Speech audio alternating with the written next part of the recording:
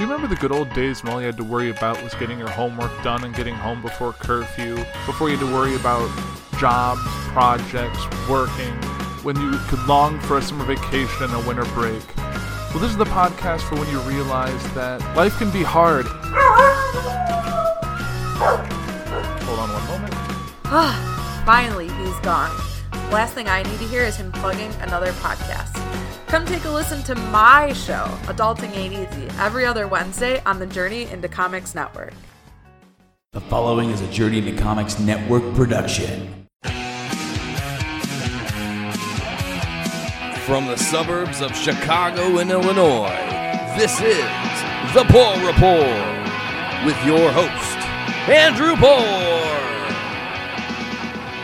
Welcome back, ladies and gentlemen, to another episode of The Poor Report. This is episode 49. We are on the cusp of 50. I never thought it would happen. And if my voice sounds a little different, it's because I'm recording from another new location, and this isn't even in the state of Illinois. I am currently in Utah for work, and that's a whole other thing to talk about, but I'm in Utah, out west. I can look out my hotel window and see mountains. It is like 90 degrees, which I never thought it would actually be in Utah, because when I was here in January, it was like 20 degrees, so definitely a big change in the last 6 months, but I'm here to bring you the news, and there's definitely a lot to talk about. Now, just to precurse, I am not going to be talking about the Michael Cohen Trump news that's going on. It's still developing. I don't feel comfortable really diving into it yet, so I'm going to talk about some other news that's kind of pertinent to that. But I'm going to start off right away with what I talked about on last week's show regarding James Gunn. So since that news came out about James Gunn firing and Disney letting him go due to some past tweets, earlier today, actually, yesterday, that's the time I'm recording. So earlier on Monday, the cast basically gave a petition. They wrote a letter, put it out on social media, basically saying like, hey. So here's the article from The Verge regarding this. So on July 20th, Walt Disney Studios issued a surprise announcement that it was firing James Gunn, director of the Marvel Cinematic Universe film Guardians of the Galaxy and its 2017 sequel. The studio is responding to an unearthed series of off-color jokes he made on Twitter between 2008 and 2012 those tweets made light of pedophilia and child abuse, leading to online outrage. Gunn issued an apology on Twitter stating, in part, "Many people have followed my career know when I started. I viewed myself as a provocateur, making movies and telling jokes that were outrageous and taboo. As I have discussed publicly many times, as I've developed as a person, so is my work and my humor. It's not to say I'm better, but I'm very, very different than I was a few years ago. Today, I try to root my work in love and connection, less in anger. My dad says something just because it's shocking and trying to get a reaction are over. My days saying something just because it's shocking and trying to get a reaction are over." Gunn's cast on the Guardians film initially responded to the news cautiously or obliquely, if at all. Actor Michael Rooker, who plays alien pirate Yondu Udata, I don't think I've actually ever said his last name before, in the first two films, deleted his Twitter account in solidarity, stating on the service, "The account will be inactive after today. We're very tired and upset over all the ongoing bullshit. Neither I nor my rep will use Twitter again. Twitter sucks and I want nothing to do with it." Dave Bautista, who plays Drax the Destroyer, responded on Twitter with outspoken anger and sarcasm. But today, the cast has issued a collective open letter to Disney, posting to various Twitter and Instagram accounts, expressing their support and calling for Gunn's reinstatement.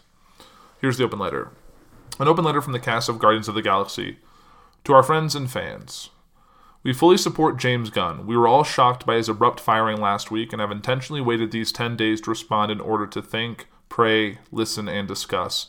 In that time, we've been encouraged by the outpouring of support from fans and members of the media who wish to see James reinstated as director of Volume 3, as well as discouraged by those so easily duped into believing that many outlandish conspiracy theories surrounding him. Being in the Guardians of the Galaxy movies have been a great honor in each of our lives. We cannot let this moment pass without expressing our love, support, and gratitude for James. We are not here to defend his jokes of many years ago, but rather to share our experience having spent many years together on set making Guardians of the Galaxy 1 and 2. The characters he has shown in the wake of his firing is consistent with the man he was every day on set. And his apology now and from years ago when first addressing these remarks, we believe is from the heart. Our heart we all know, trust, and love. In casting, each of us help him tell the story of misfits who find redemption. He changed our lives forever. We believe the theme of redemption has never been more relevant than now. Each of us looks forward to working with our friend James again in the future. His story isn't over, not by a long shot. There's a little due process in the court of public opinion. James is likely not the last good person to be put on trial. Given the growing political divide in this country, it's safe to say instances like this will continue. Although we hope Americans from across the political spectrum can ease up on the character assassinations and stop weaponizing mob mentality, it is our hope that what has transpired can serve as an example for all of us to realize the enormous responsibility we have to ourselves and to each other regarding the use of our written words when we etch them in digital stone.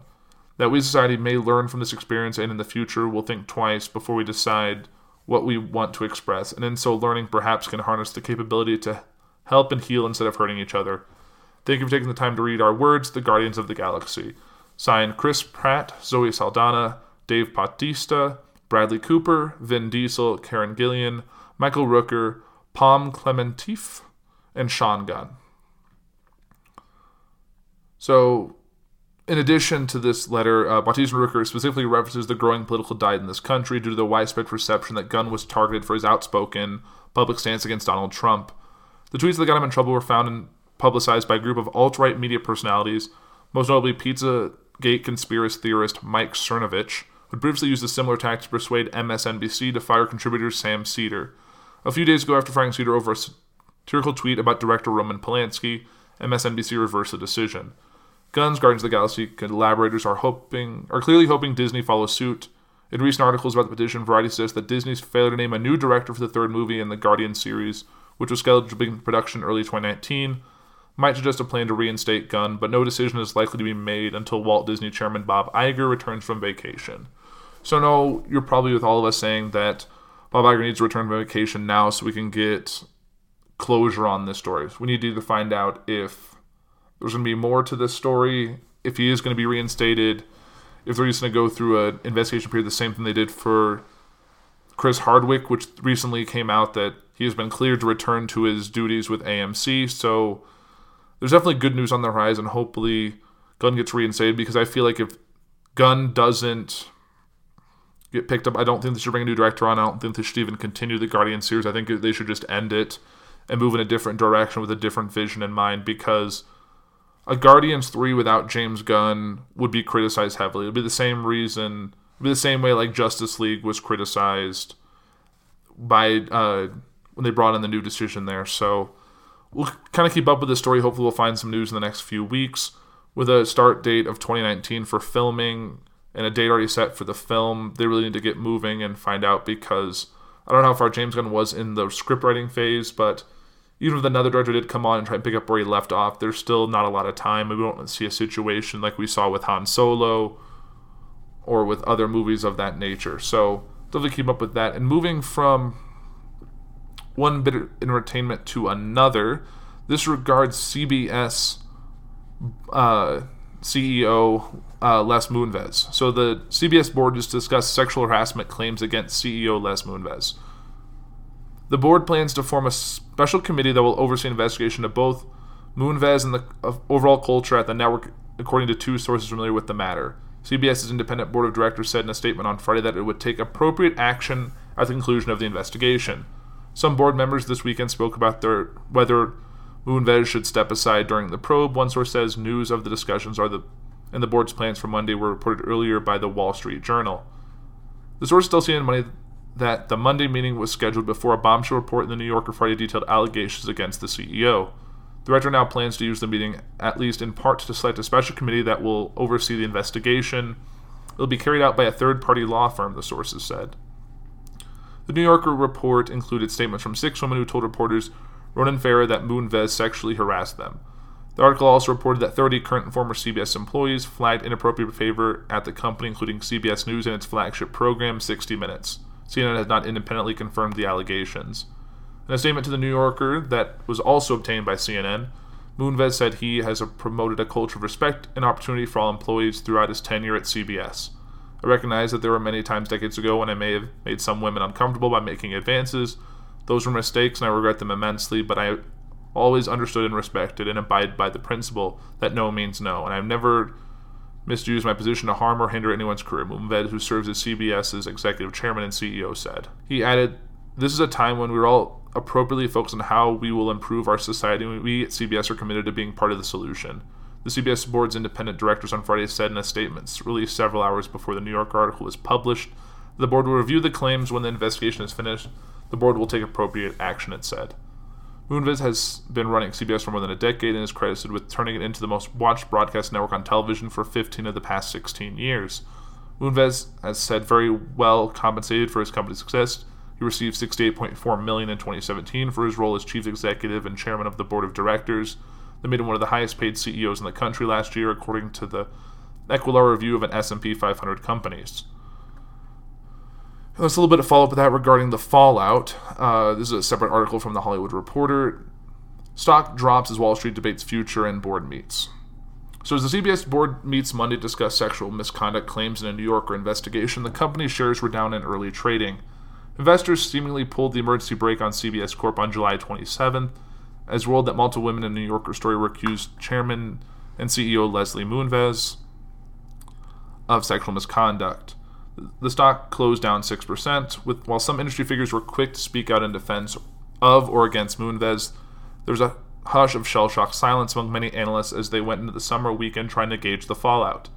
As the CBS board meets Monday to discuss fallout from the Moonves claims, what is Wall Street concentrating on at this stage? A company's shares were down a further 3.1% in early trading at $52.33. The focus right now is less on the legal costs, but rather more on the substance of the investigation by the board pursuant to its fiduciary duty to shareholders. CFRA research analyst Tuna Mbodi told the Hollywood Reporter, the potentially damaging nature of the allegations also raised a legitimate concern as to whether Mr. Moonves or other senior executives could ultimately be exposed to criminal liability under the worst-case scenario. In the meantime, the outcome of the board's investigation could set the tone regarding Mr. Moonves' contractual tenure with the company, potentially raising the questions of management succession. Analysts have over the years often highlighted the importance of Moonves' leadership in the company's success, which in large part explains the big Friday stock drop. We are not today changing our CBS outperform rating or $65 target price, but neither are we recommending investors take the current stock weakness as a near-term buying opportunity to accumulate CBS shares. There raises so many questions that it will likely change the trajectory of CBS-Viacom merger negotiations.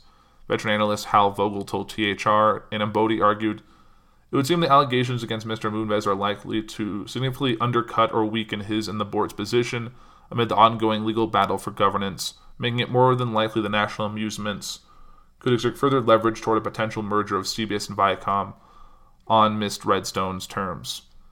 You don't get to be a very strong media organization in this environment on the back of just one person, B. Riley FBR analyst Barton Crockett said Friday on CNBC. Strong media organizations have been able to stand these types of transitions because they have multiple people who are executing. I think that's what you have at CBS. He concluded, you should assume that CBS continues to perform whoever is in charge. Much Wall Street debate is also focused on what the Moonves probe may mean on a possible recombination of CBS and Viacom, both of which are controlled by the Shari Redstone-led National Amusements.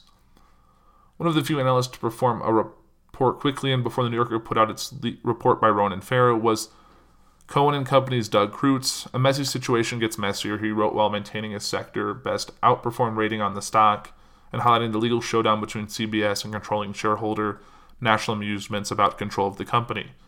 It's fair to question the timing of the story given the ongoing and somewhat nasty legal fight between Moonves, the CBS board, and the Redstone family. But whether or not the timing is just a coincidence has no bearing on the story's truth. Kreutz said, we do expect the board to conduct a thorough examination of the claims, which is likely to take some time. Concluded the analyst, until the investigation is completed, we expect Moonves to remain CEO of the company. BTIG's Richard Greenfield, who has been critical of CBS and Moonves for not having struck a deal to combine with sister company Viacom, reiterated Friday on CNBC that he believes the firms are too small. Both these companies need to get bigger, he said, highlighting that Moonves has been opposed to CBS buying Viacom in order to get these two companies merged together, which is good for both of them in the long term. Less needs to be gone, but in a nod to Moonves' business success and creative instance, he said the ideal scenario would be for Moonves and Viacom CEO Bob Bakish to work together and build a combined company for the future. So that takes us out of the entertainment world, and let's go into some business before we get into politics, which is why a lot of you come to this show. And that involves Walmart and Amazon.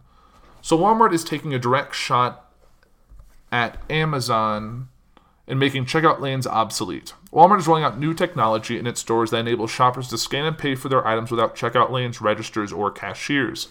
Here's how it works. Shoppers download Walmart's Scan and Go app, then scans the barcodes of the items they wish to purchase. Once they are finished shopping, they click a button to pay for their goods and show their digital receipt to a store greeter on their way out the door. Amazon revealed plans in December to introduce a similar technology to its own brick-and-mortar grocery concept called Amazon Go, which is still in the planning phases. But Walmart is leaping ahead of Amazon and already rolling it out to more than a dozen stores in Texas, Florida, South Dakota, Arkansas, Georgia, and Kentucky. For shoppers without smartphone, the retailer provides handheld scanners. The stores also have options for customers who don't want to link up credit cards to their Scan and Go accounts. Those customers can simply click Finish on the app, then report to a self-checkout register where they will scan a barcode for their total purchase and pay for their goods. Shoppers in Waxahachie, some city in Texas, are among the first to use the new technology. It makes shopping easier because you can actually see what your total is before getting up to the register. You can scan it and it'll show you your purchase of everything and what your total is. You can keep track of what you're spending, and I think that's cool. Kind of like the Jetsons, another patron told the Daily Light. This is Walmart's second attempt at Scan and Go technology. Walmart first launched technology in stores 3 years ago, but it never caught on. This may be another way just for them to save money, the same way McDonald's got those self-service registers to order your McDonald's. It's just a way they can use technology to replace physical employees. And presumably you're going to be putting your items in your cart and then put them in bags, or you already have bags with you. I'm not sure how that whole process will work. I'm not a big fan of it. I'd prefer to still go to a checkout person or at least a self-checkout kiosk, but I don't know. Let's see what checks out there. But definitely Walmart is definitely continuing their fight against Amazon. I'm curious to see how this keeps going on. And another bit of, it's not really not business news, it was just interesting news that I saw. And this is just a very millennial-sounding article. So, teen burglar woke up sleeping couple to ask for Wi-Fi access, police say.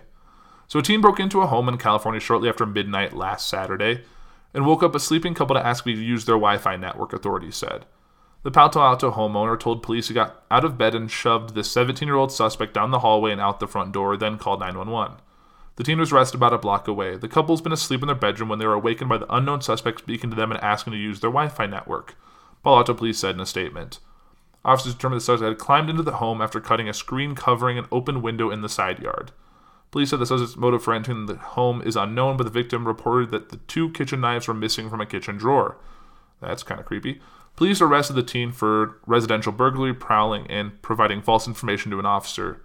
They did not release any information about him because he's a minor. Teen allegedly, authorities believe the suspect is being behind a bike theft earlier the same night from a backyard in another home in Palo Alto.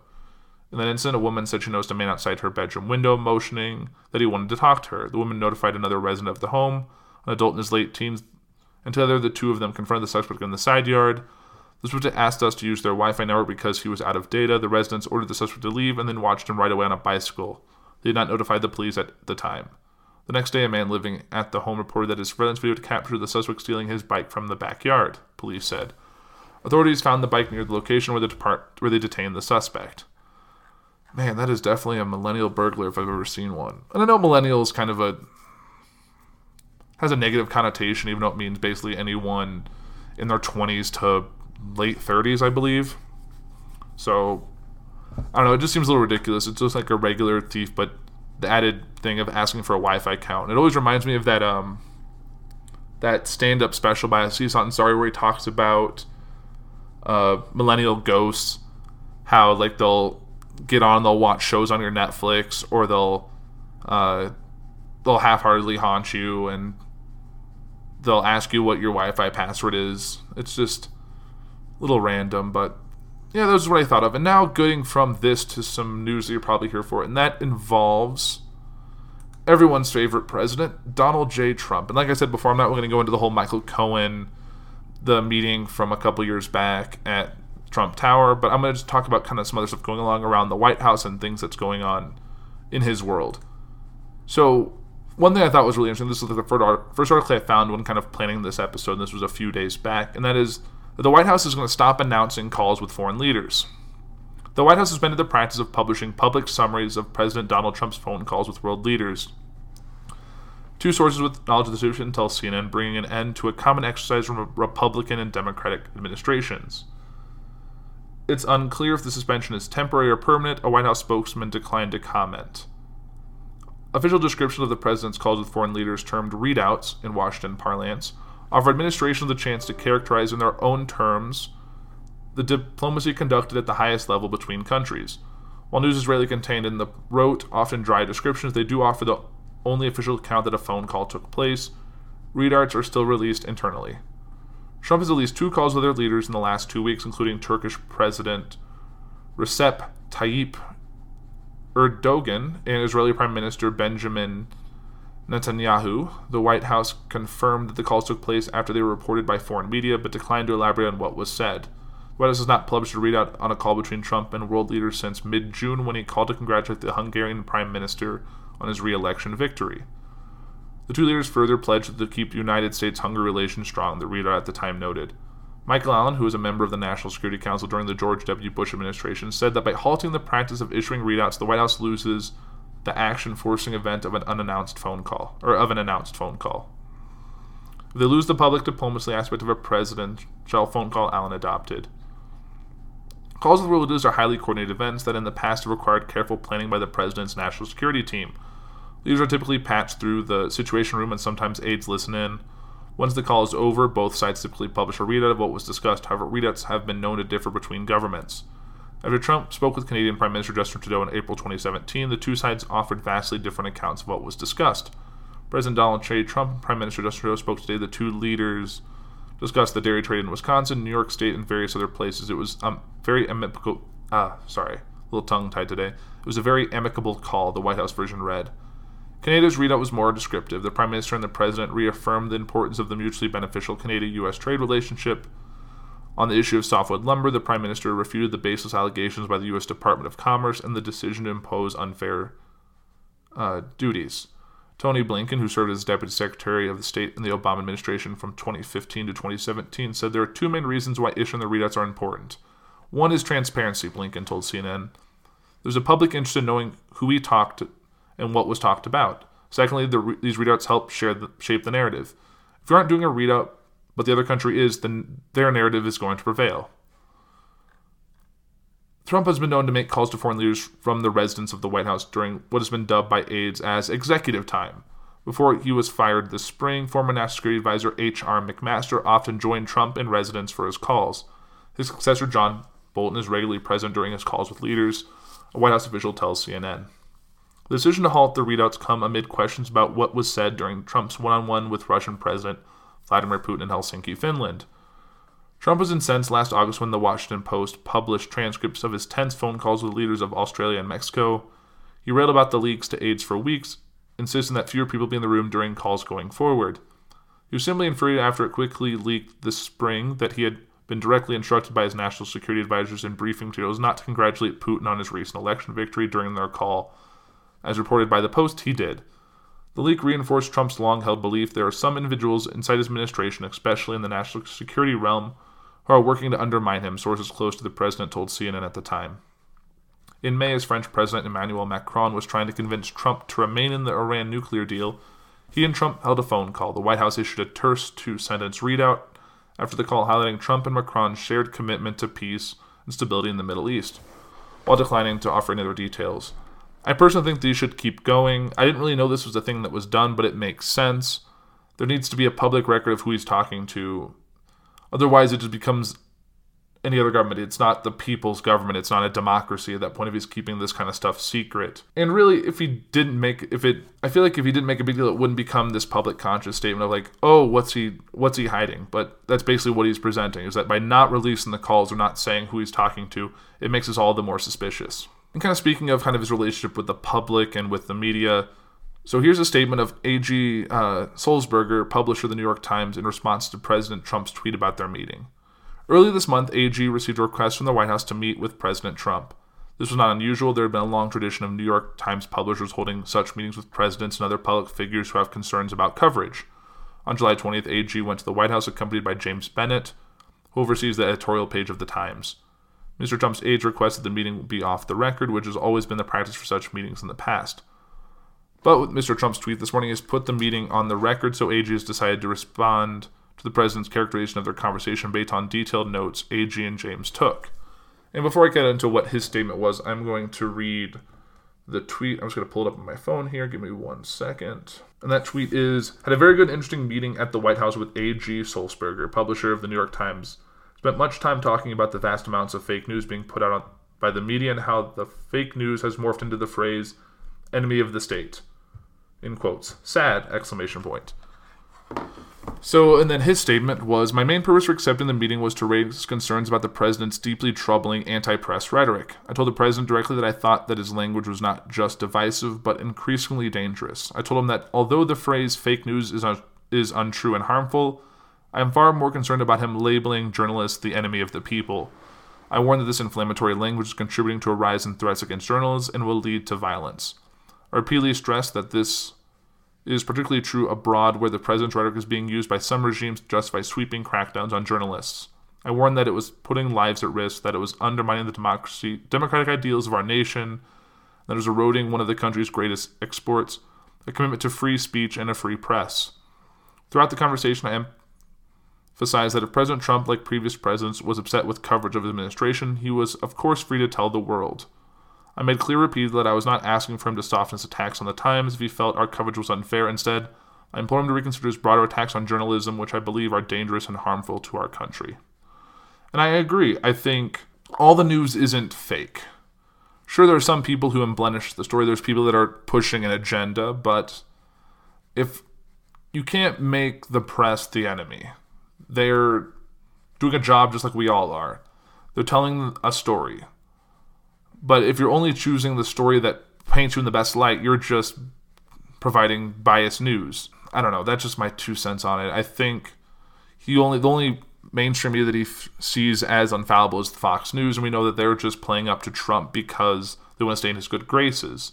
And even they got upset when the whole Putin meeting went south. So we'll kind of see how the rest of this shakes out. And keeping up with the whole attacking media. So on the 29th, Trump blasts the media. This is an article from The Hill. So Trump blasts media, calls journalists very unpatriotic for reporting on government affairs. President Trump on Sunday unleashed a tirade against the media in which he called reporters unpatriotic for reporting on the inner workings of the government. In a series of tweets, the president singled out the New York Times and the Washington Post for writing, quote, bad stories, in his administration, which he amounted to selling out the country.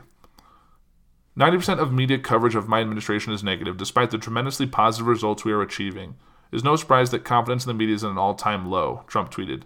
I would not allow our great country to be sold out by anti-Trump haters in the dying newspaper industry, he added. No matter how much they try to distract and cover it up, our country is making great progress under my leadership, and I will never stop fighting for the American people. When the media, driven by their Trump derangement syndrome, reveals internal deliberations of our government, it truly puts the lives of many, not just journalists, at risk. Very unpatriotic, freedom of the press also comes with the responsibility to report the news accurately. 90% of media coverage of the administration is negative. Yeah, I kind of said the same thing before. As an example, the failing New York Times and the Amazon Washington Post do nothing but write bad stories, even on the very positive achievements, and they will never change. Trump has had a test relationship with the media since declaring his candidacy, often seeks to discredit coverage he dislikes as fake news. He has at times suggested pulling credentials from reporters, encouraged rally crowds to jeer media, and escalated attacks by labeling journalists the enemy of the people. The White House last week banned CNN reporter Caitlin Collins from covering an event open to the press after she repeatedly asked questions about Trump's relationship with his former attorney Michael Cohen during a meeting with the leader of the European Commission. Media organizations widely condemned the move. Despite all that, the White House has on multiple occasions asserted it was committed to a, quote, free press. So, this seems the more same old, same old. It seems like, yeah, if you don't want to be called out or don't want to be condemned, you have to just praise everything that Trump does, which isn't how the world works.